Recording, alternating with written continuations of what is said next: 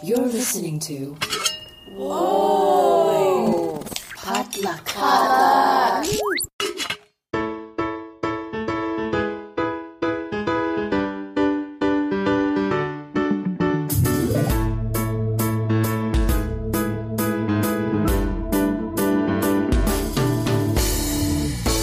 And hey, you're listening to Books and Boba, a book club and podcast featuring books by Asian and Asian American authors. My name is Marvin Yue. And I'm Rira Yu. And on this episode of Books and Boba, we're chatting with author Rachel Heng, whose newest book, The Great Reclamation, just came out this past week. The Great Reclamation is a sweeping historical fiction story with some magical realism elements following the life of Lee Ah Boon, a fisherman's son, and his experiences on the island of Singapore as it transitions from a British and Japanese colony to an independent nation. Yeah, this book covers a lot of ground. It goes from British colonialism, like Marvin said, through World War II, Japanese occupation, and then post-war capitalism, and just the pursuit of modernity, the current day Singapore that we are all used to seeing. We had a great conversation with Rachel about her inspirations for writing a story and the themes within. And it was really fascinating also to learn about her own history growing up in Singapore and how she came into writing. So here is our chat with Rachel Heng. Enjoy, everyone.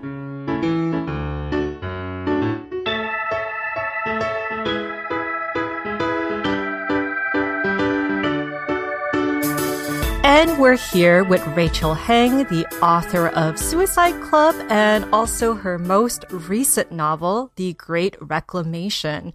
Welcome to the show, Rachel. Thank you so much. It's lovely to be here. Yeah, we always love to start off our conversations with authors to learn a little bit more about their backgrounds, because we love to discover how people, especially Asian Americans, get into novel writing as like a thing they do. So can you let us know how you got started in writing fiction, writing stories?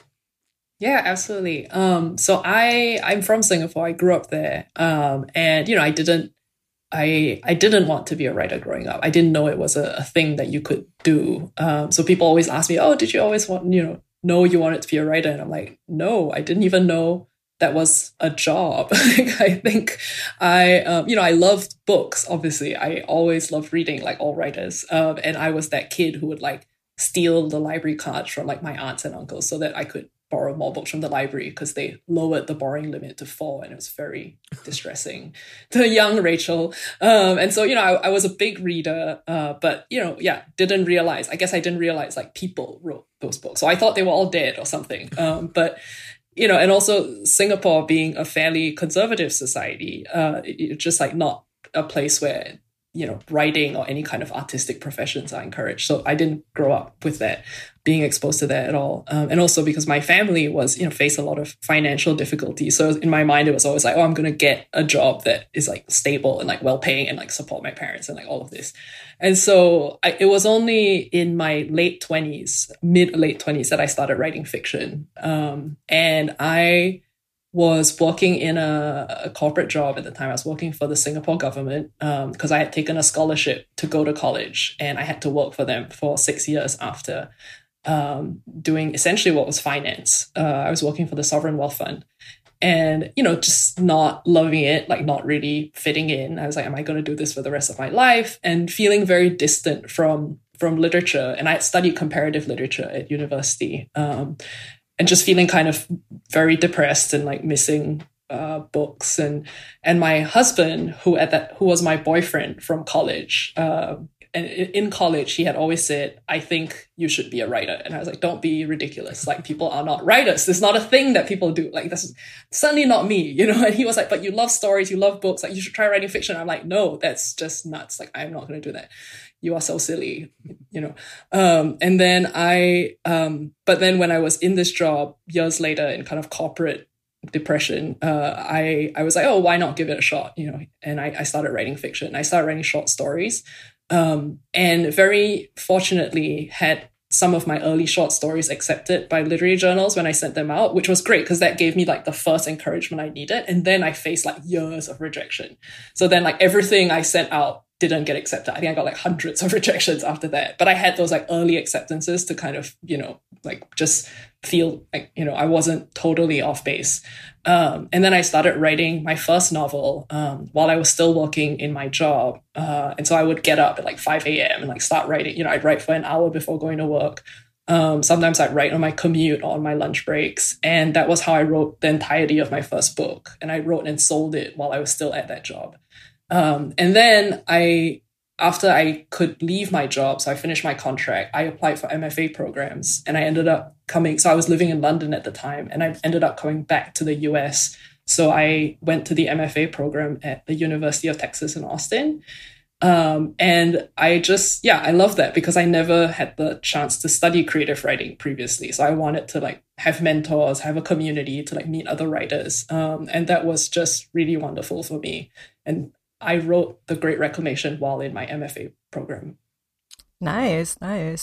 Yeah, it's interesting because a lot of authors we've talked to on the show, they are from corporate backgrounds and they do say like, I didn't know writing was a job. And, totally. In college, they take that one literature class and it changes their life. So, it's like really funny that you didn't think that writing was a path that you could take when you were younger.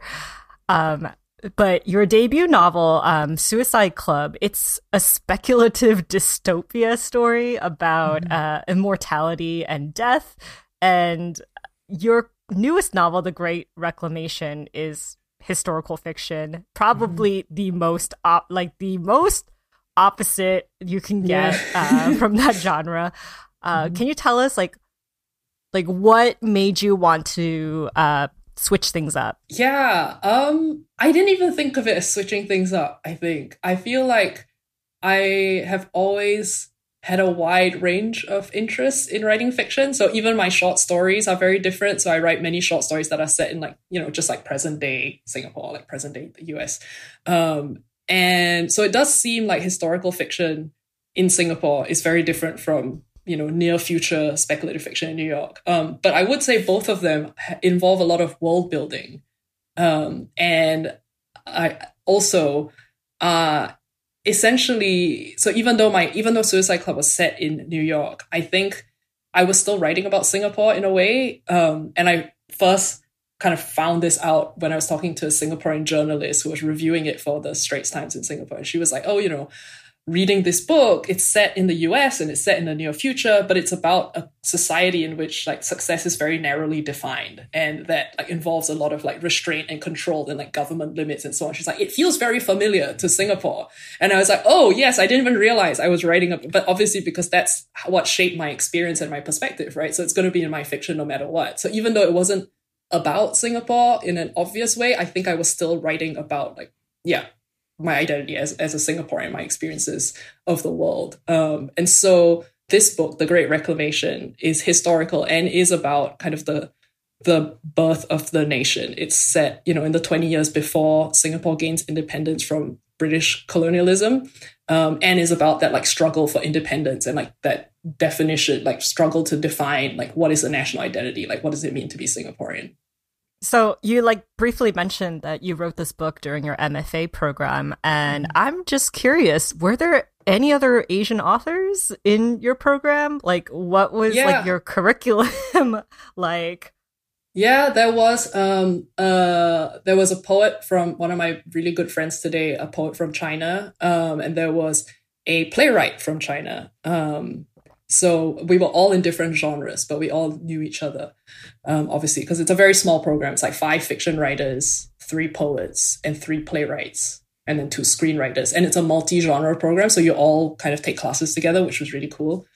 And as for my curriculum, it was pretty broad. The interesting thing about the Mishna Center is that there aren't many requirements, so you can pretty much... I think they just required that you take like 3 fiction workshops in 3 years. And that was the only thing we had to do. And then you could take classes in anything else. So I was taking classes in like environmental history or like in like, I don't know, documentary theater. And so all of it would go into my novel, even though it wasn't like fiction per se or like just literature. Yeah. Going back to your upbringing really quick, because something that I really wanted to ask you while you were telling your story is you mentioned that, you grew up reading a lot. And I was just wondering what kinds of stories would you read? Like what was available to you in like those Singaporean libraries? Like I think mostly, I mean, it was all in English. I was reading in English. I also speak Mandarin, but I am not so good at reading Mandarin. And I grew up speaking English in my household and Hokkien. And so a lot of our literature was, from the US or from the UK, pretty much. Like I don't think I read any Singaporean authors growing up at all, which is so strange when I think about it later on. And I only kind of discovered Singaporean authors when I was in my 20s, when I was in the US and then going back to Singapore.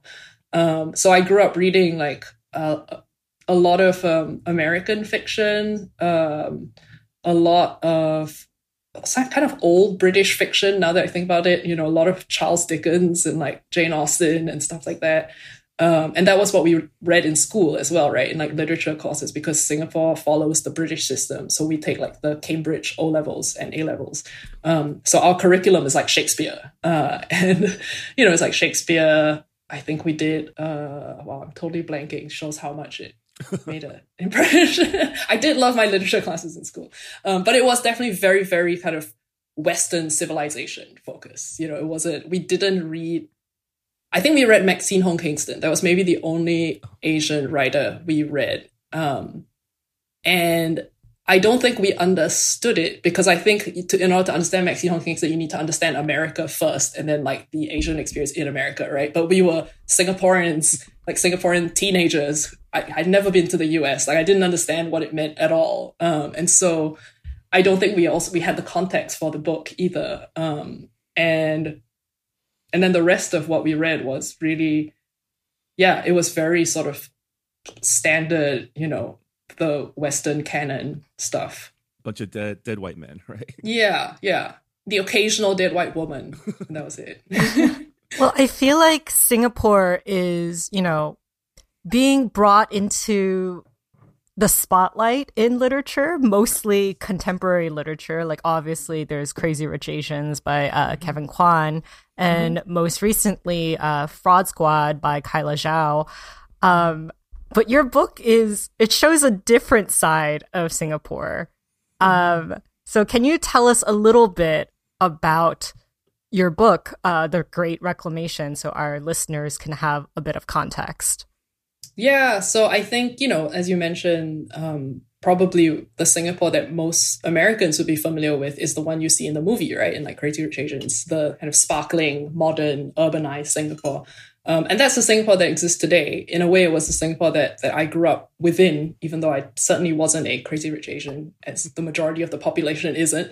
But it was a very different Singapore than I would hear about when I would hear my mother talking about her childhood and how she grew up. She grew up in a wooden shop house. They had a tarp for a ceiling. Whenever it rained, it would flood. They didn't have running water. And she had other relatives who lived in more rural parts of the island who, they would have like outdoor outhouses. They didn't have electricity. Like it was completely different. The island was just not urbanized in the way that it became in the next 30, 40 years.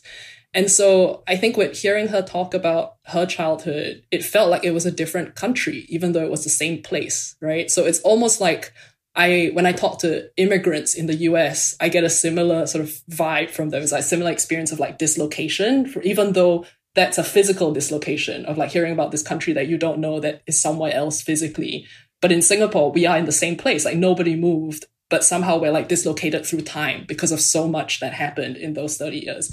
And that was just always a really strange thing to think about and to kind of experience my mother, like walking around the streets, and she would say, oh, this is where we used to live, but I'm not sure because they changed all the roads. And so it looks totally different. Like I don't even know where the old building used to be. And so I think this book came out of that desire to give life to that old Singapore that existed not very long ago, and that is almost completely gone today. And to think about, what does home mean when the physical markers of home are no longer there, when you're like constantly building over things and constantly erasing those memories? How do you define who you are and your place in the world when like your home is no longer the way it was when you were growing up? Yeah, I mean, your book, while reading it, invoked a lot of memories of, I grew up, my parents are from Taiwan, my grandparents from China. They also got affected by, World War II and all the development. And I also remember like walking through a park that used to be where my grandmother's house was, but now it's like a giant public park in the middle of Taipei. Oh or my gosh. my dad pointing out where they used to live, where now there's a McDonald's, right? So Yeah, it's yeah. interesting. I mean, I'm sure South Korea's the same way. Like within one generation, it just got so developed and modernized, and there is some dissonance there. I will say, like every 5 years when I go, I'm like, wow, everything has changed. It is just so fast. Which I guess happens everywhere to some degree, but somehow in certain parts of the world, like maybe more, and at certain times, of history. Like I think in Singapore, especially in that pre-independence, post-independence period, there was this feeling of a desire for self-determination, right? It's like for so long we have been ruled by others. There was the Japanese occupation, there was the war, there was like British colonialism. This is our chance to like create a home for ourselves. Like this is our chance to like seize control of our destiny as a nation. Like I think that was that kind of hope and optimism, right? And that's where so much of the like enormous urbanization came from, this desire to like give people homes, which I think is not something which is why it's not a straightforward thing. You can't just say, oh, development is bad. Like I can't say, oh, my mother was it was a bad thing that she then got to like, live in a safe place with like running water and electricity and wasn't at the risk of like fires, right? So it's this thing that the whole community is like trying to balance, like, oh, what development is like good, necessary, do we want it? But then we're also destroying our way of life. And that's why it's so complicated, because it's like, I think that all these like competing interests at play. Yeah, I mean, that's a huge theme in your book, is this clash between like idealism and pragmatism. And, you illustrate that really interestingly through your use of magical realism, because your book, even though it's this historical epic about the history of Singapore, like a key part of your story are these magical islands that appear and disappear at will. Can you talk to us about like how and why you decided to incorporate some magical realism into your story? Yeah, so I think because so much of like what actually happened seems almost unreal or seems like magical, right? Like land reclamation itself seems like a magical thing that you can like make land from sea. And, Singapore has grown 25% in landmass since the 1960s. That's the degree to which the island has changed. And so those real changes that take place in like real life seem almost magical already. And so I think I wanted to bring that in from the very beginning, to have these islands as like representative of the fact that physical reality is so malleable and it's so fickle and so unreliable that it's something that we take for granted, that is like sort of fixed and solid and permanent, isn't necessarily always going to be that way. Was the magical islands like in the first draft? Was it something that you always planned on having, or was it something that came much later on? It kind of came. I didn't plan to have it. I think it kind of appeared as I was writing. It felt sort of organic to the book. I think, yeah.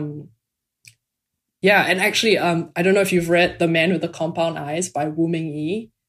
And it's about, it's also about land, not land reclamation, but about transformation of land in Taiwan, I think.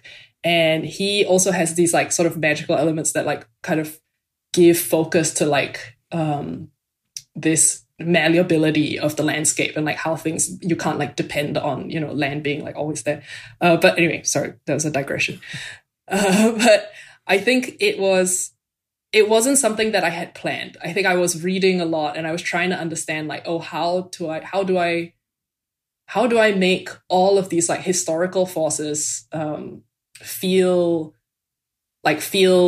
tangible and urgent and like visceral. And I think that was why I kind of leaned into the slight magical realism, because I think there are a lot of novels like The Underground Railroad by Colson Whitehead, or The Old Drift by Nawali Serpell, that like do that with history. Like you take all of these like complex like forces at play and you figure out, you kind of literalize it into some form of I don't even think of it as magic. I think it's sort of like some element that is history at a slant. That's like, it's reality, but it's just like slightly off. And it's not like totally, because I think the thing about the islands is like they could exist, right? Because they're no more magical than all the other stuff that happens in the book that like actually happened in reality. Yeah, I mean, history is a sort of myth to us. Totally. Yeah. In your acknowledgements, you list a lot of sources, and you also talked about hearing stories from your mother. So I'm curious, like, what was your research process like? How long did it take? And also, how much research did you have to go into fishing? Yeah, a lot. I tried to go on a fishing boat at some point, but sadly, no one would let me get on a boat. But I did research for about a year before even starting to write. And that was like reading books, articles. The National Archives of Singapore are available online, very fortunately. So I spent a lot of time like looking up photographs, government documents, newspapers. And also they had really great oral history interviews where you can just listen to people talk about their lives. So you can hear like, what it was like to live through that time. And I even found one interview of like a guy who lived on the coast as they were reclaiming. And so he talks about like the dust and the noise and the sand and all of that. So I spent a year doing just that and then starting to write. And the challenge, of course, of writing fiction is then you have to like forget all the details, right? Because there's always the temptation of like, I need to put all this good stuff in, and then it reads like a history textbook and not like a story.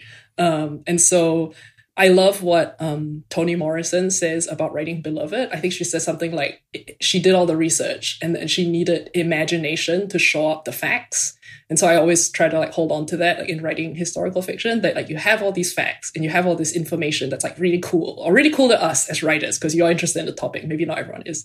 And then it's like, how do you bring it to life in the form of like characters and language and metaphor, and to make it feel like evocative and rich and like a world that the reader wants to spend time in. Yeah. I mean, speaking of language, the way that you employ like language in your book was really interesting. Like you use Singlish as like a stand-in for like the local Hokkien or Chinese that your villager characters speak to each other.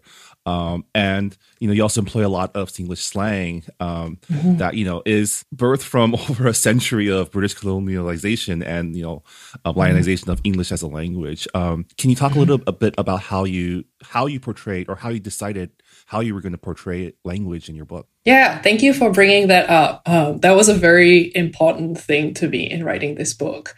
And I think Singlish, as you point out rightly, it is a stand-in for Mandarin, Hokkien, Malay, whatever language the characters are speaking, right? Because it is written in English. And I guess the other option would have been like to write it in the actual language, but it still wouldn't be because if you're writing in Mandarin, you would need to write in the characters. And so I think it felt like not a compromise, but it felt true to how life in Singapore feels. Where you are speaking different languages, but the common language is often Singlish. Like that is they will say that it's English, but it's not. The common language is Singlish, and it is a language entirely of its own based on the fact that, people can't understand it if you don't know what it is. And so I think that was a very deliberate choice to have the characters be speaking English, Singlish, and to incorporate elements of, like when like the fish are given their local name, right? So you have the name in Malay. The term garment is like they wouldn't have called it that at the time. That's something like Singaporeans say today, right? Like it's used all the time. You're like, oh, garment's like doing something. It's like this is slang from today. And likewise, they wouldn't have spoken Singlish the way that we're speaking it now. But I think historical fiction is always reflected through a present day lens. And I, when I wrote this book, I wanted it to speak to Singaporeans today and to kind of have that conversation between the present and the past. And so that's why I think I use Singlish a lot, even if it's something that may not be like completely historically accurate, quote unquote. Yeah, I liked how you represented it in English for your readers, because when your characters are talking in Hokkien, for example, like the sentences are shorter, the way they order their subjects and objects, it's a little bit different from when characters are talking in Mandarin and British English. Like, how did you decide how you're going to differentiate the languages? Yeah, I think as a Singaporean, especially one who then came to the US, I am used to code switching, right? Like even within the context of Singapore, you are always code switching because it is has this like colonial history and English is the official language. So we have like formal English that you would speak like, I don't know, in a professional setting or like during an exam. Like we would have these like English exams where you would go and like speak in front of an examiner to prove that you could actually speak English. Or like if you're speaking to yeah, like a government official, you know, in a formal setting, in a legal setting, or if you're speaking, like you're ordering food at the hawker center, or like talking to your family at home, right? So I think there are these different registers of like English and Singlish, and we're always like toggling somewhere along that spectrum. And so I think it came very naturally to do that in the book as well. I didn't really think about it consciously. It was more sort of like whatever seemed natural to the character and the setting, like whatever situation they were in, like I would, you know, adjust accordingly. Yeah, a lot of the story also takes place in the village, the kampong that your main character, Boone, is from. Did you visit an actual village to get like the atmosphere correct? Because I feel like your writing is so descriptive, it's cinematic, and I just feel like I'm there. So I'm so just like much. wondering if you actually like went to a village and just like absorbed that. So there aren't many original villages left in Singapore, and along that coast, the southeastern coast, none of those remain. So I wasn't able to visit, you know, one that would have been just like that. And obviously the villages themselves have changed as well. But off the coast of Singapore, there is an island called Pulau Ubin, and there are some like remnants of like the villages that used to be there, and some of the old houses are still there, even though they are different. And it's a place where like the vegetation is still, you know, still kind of present the way it used to be. So I did visit a few places in like Singapore that still have that left. That's really cool. Yeah. Speaking of Boone, your main character, he's shaped by the political changes, like a lot of outside forces, the political changes and his love for his childhood friend. Can you talk more about how his character came to you, how his voice came to you? Yeah, I think the first inkling of Abun came in a short story, which actually ended up being a chapter in the middle of the book. So it's the start of part 3 when he is in the village and you first see the like people dressed in white coming to the village and putting flags into the swamp. And that started as a short story. And I think once I found him at that point, I sort of understood, okay, this is a person who is caught between, you know, different sides of this political change, and he has to decide who he wants to be in this battle, right? Who is he going to side with? Where does his loyalties lie? And then once I had him there, I wanted to explore what had happened before. So what got him to that point? What were the different things that had like shaped this young man into the person that he is today? So that's why I went back, and then we meet him when he's 7 years old at the very beginning of the book. So you learn about, oh, you know, his family, you know, what happens during World War II, no spoilers. And then, you know, what happens after the war, right? How do they rebuild? And then, of course, his relationship with Seok Mei, his childhood best friend, who ends up the great love of his life, and the ways in which their love is tested and challenged throughout. Yeah, I mean, I loved all of the history and the backstory of the characters that you weaved into the book. It gives us a better understanding of their motives and why they feel certain ways. Was it challenging to keep tabs on all of your characters? Because you have so many characters. Yeah. And whose backstory did you enjoy exploring the most aside from Abun? Well, I see on Marvin's wall, there are all these Post-its, but that's essentially what I did. I had a giant wall full of Post-its that were always moving around, and they were different colors, and I had lots of index cards as well. So it was challenging, I would say. I think it was more challenging to figure out how to tell it in a way that didn't seem confusing. But in my mind, I knew who they all were, so I could keep track of them. Like I knew why they were doing the things they were doing, but then I would forget, like, okay, I didn't put this in chapter 3 and now it's in chapter 10. Like I need to keep track of, you know, so logistically, it was a lot to keep track of everything. But emotionally, I think they just felt like real people to me at that point. So I knew, who they were and why they were doing what they were doing. And then the second part of your question was it about who? Yeah, whose backstory did you enjoy exploring the most? I think I really loved his parents' backstories, both of them, and kind of understanding, because someone a different interviewer observed that Abun's life is very much shaped by the women around him. First his mother, and then, Seok Mei, and then Natalie, right, whom he meets later. And I think his mother is such an important character in the story because she's the one who kind of galvanizes the change in a way, as mothers so often are, right? She's thinking about, okay, what's the best for my child? Like, how do I secure, the future for the next generation? And so she's the one who like pushes him to go to school, even though like other kids aren't going to school. She's the one who says, yes, you should then go on to further studies, even though that's really unusual for a fisherman, right? And so I loved like writing her backstory and understanding how she came to be like the like fiercely kind of ambitious and driven woman that she was, even despite the kind of constraints of her time. Yeah, I mean, I love the observation that Abun makes when later on, when he is working with government officials, and he's like, "Wow, there's a lot of dudes here." And I'm used to like women who are like making decisions and not like women being not treated as if they are lesser. So I thought that was like a really interesting contrast in your book.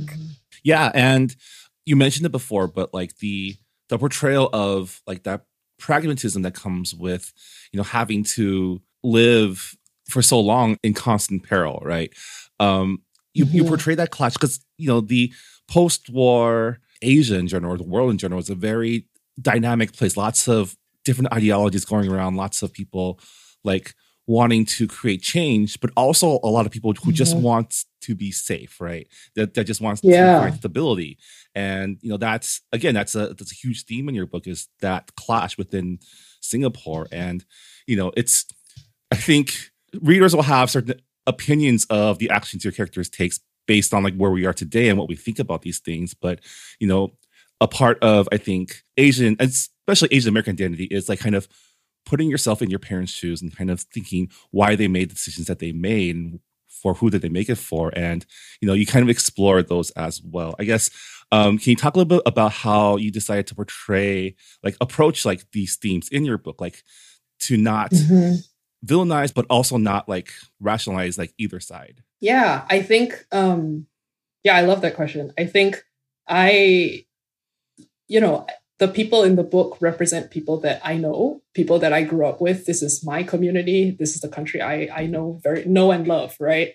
And I think it's you don't villainize people that you care about, and you don't villain, right? So I think it's something that younger generations of Singaporeans have to deal with, and probably, maybe in other countries as well, that the mindset has shifted, right, from our parents' generation to ours. But then the experiences growing up was so vastly different. Like in many ways, we were so much more fortunate and so privileged. So it's very easy to kind of look back and like judge and say, oh, like you should live this way or you shouldn't live that way, or why didn't you encourage the arts, or like other concerns that just like weren't real possibilities or questions in a time that was really just focused on surviving because of all of these other forces that were like literally threatening your physical being and your physical livelihood. And I think if you're in a place like, maybe if you're like from a certain population in the US or something, like that's something that you simply cannot understand, like what it was like to live under threat, because you have never experienced it. And the ways in which like your worldview is so drastically shaped coming out of that, even when you are no longer under threat, right? And how an entire society, I think, and this is not unique to Singapore, I think certainly this applies in like many parts of the world, where when you've undergone like that kind of collective trauma and tragedy and like difficulty, the ways in which you then try to figure out, okay, how do we prevent that from ever happening again? And so that's where the desire for safety comes from. It's like when something has happened to you that you never want to happen again, right? So I think it's something that I grew up with. It's something that we kind of get like hammered into our heads growing up in Singapore. They're like, oh, you guys don't understand what it was like. Like, it was really like, you have it so good. Like, you never have to worry about anything. Look, you like live in these like comfortable flats and like you have like electricity and water, and like Singapore's becoming this like rich country.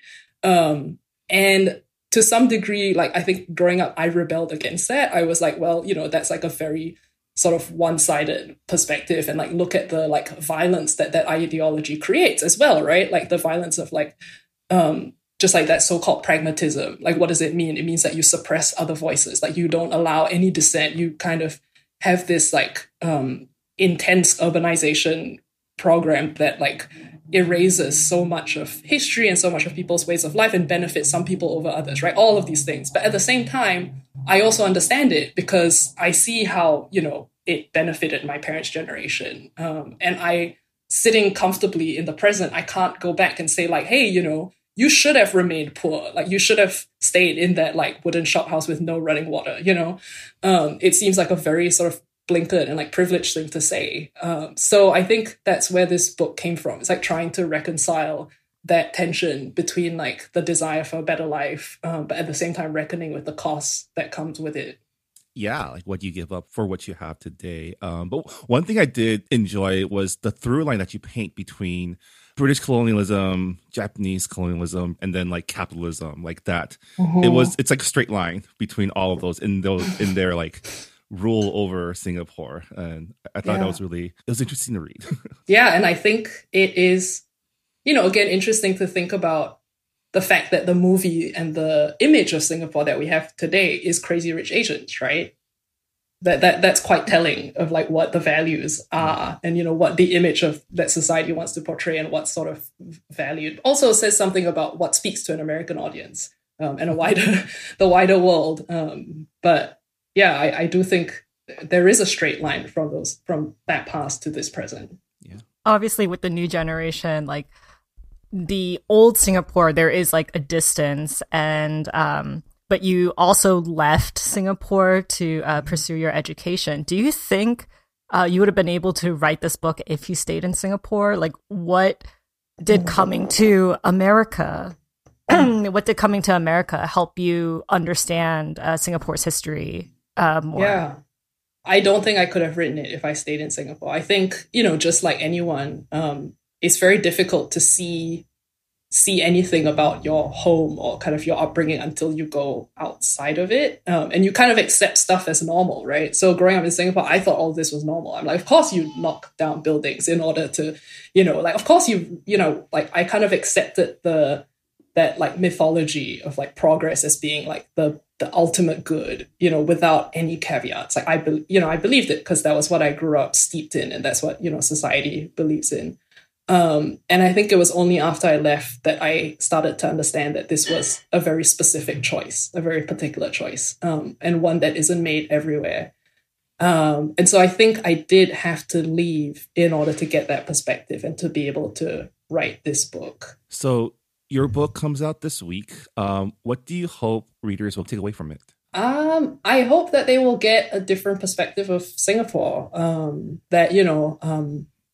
that this old Singapore that is so close to vanishing will kind of be brought to life again, and that they engage with the questions of the book, and they think about what it means for them in like their communities, right? If their communities have also been changing drastically, if certain ways of life are under threat, what are the things that are being erased today that in 30 years we're going to think about and look back and say, oh, well, that was a pity. Yeah. I'm thinking about like how to map that onto like, say, American issues. And I think the closest thing is probably gentrification of like our ethnic communities and, what we're giving up in the name of like economic development. It's totally. Yeah. I mean, is there a way for progress and the past to coexist? We don't know. It's a question that we're still trying to grapple with in today's society. So, Yeah, totally. Yeah. And I guess in an American context, it might not be like a direct mapping, but at the same time, there's always that question of like how you balance the competing responsibilities, right? Like a responsibility to family, to community, and then to like the next generation. Like it's always a I think for our generation, it's gonna be like climate. Like, how do we keep the world from breaking down? Yeah. Yeah. Mm-hmm. Maybe some magic islands in real life. So as we wind down our discussion, I know you're busy with promoting your new book, but are you working on anything else right now? Not at this very moment. I did start a new book. I've started researching a new book before I got into all of this promotion for this book. And it is also historical. It's set in the 19th century in Singapore and is loosely about the first botanical gardens that were set up in Singapore. Oh. So it's kind of about this question of like colonial control of nature and the desire to like classify and name and like organize, again, which I think is a key component of like Singapore's identity. Yeah, I'm excited. I've been to the botanical gardens in Singapore. It's very beautiful, like, right? It's like a dome. It's like its own like controlled environment. Yeah. Well, Rachel, thank you so much for chatting with us on Books and Boba. Congratulations on the launch of your book. Wishing you the best of luck as you go through your promo tour. And hopefully we'll have you back on again, talk about your next book when it comes out. Yeah, thank you so much. This was really lovely. I love talking to you about it. Thanks. And that was Rachel Heng, the author of The Great Reclamation, available now at booksellers everywhere. And if you are interested in picking up the book after our conversation, might I ask that you purchase from the Books and Boba bookshop? All purchases made on our online bookstore does support the Books and Boba podcast, as well as your local independent bookstore. So we do appreciate any support that you can give. But with that, since it's still technically the month of March, and we haven't discussed our March book club pick yet, Rira, why don't you remind us what we're reading this month for book club? Yeah, we're reading Kelly Yang's Front Desk, and it's a middle grade novel about a child of immigrants who run a motel, and it's about learning to speak up for your community. And this book has been banned at a lot of public schools in the South. And with the current book bans that are happening in America, I thought that this was a very timely book to read. And for those of you who have already finished Front Desk, we are reading Vera Wong's Unsolicited Advice for Murderers by Jessie Q. Sutanto for the month of April. So you can jump on that. Yeah. By the time you've heard this episode, we would have already recorded our Front Desk book club discussion. But don't let that stop you from letting us know your thoughts about the book on our Goodreads forums. We always love to hear feedback from our audience. And, if you've already given your feedback, you might hear comments on the upcoming podcast. But with that will do it for this episode of Books and Boba. Thanks again to Rachel Heng for joining us for an amazing author chat. Thanks for listening, and we'll see you all next time. Bye, everybody. Bye. Thanks for listening to Books and Boba. This podcast was hosted by Marvin Yue and Rira Yu and edited and produced by Marvin Yue. Follow the book club on Twitter and Instagram by going to @BooksandBoba and engage with us on Goodreads on our Goodreads group. You can also check out past episodes of the podcast by going to booksandboba.com and by subscribing to us on your favorite podcast app. Don't forget, you can support Books and Boba and Asian American authors by purchasing books at our bookshop.org account. Check out the link in our show notes and also at booksandboba.com. Books and Boba is a proud member of the Potluck Podcast Collective, a collective of Asian American hosted podcasts featuring unique voices and stories from the Asian diaspora. Learn more about the collective and check out our fellow Potluck shows by visiting the website podcastpotluck.com. Thanks for listening.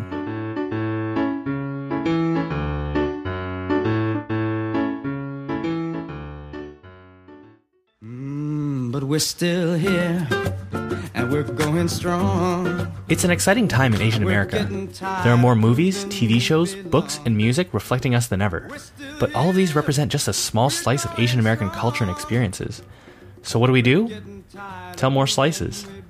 Asian Americana is a show that explores these slices of distinctly Asian American culture and history.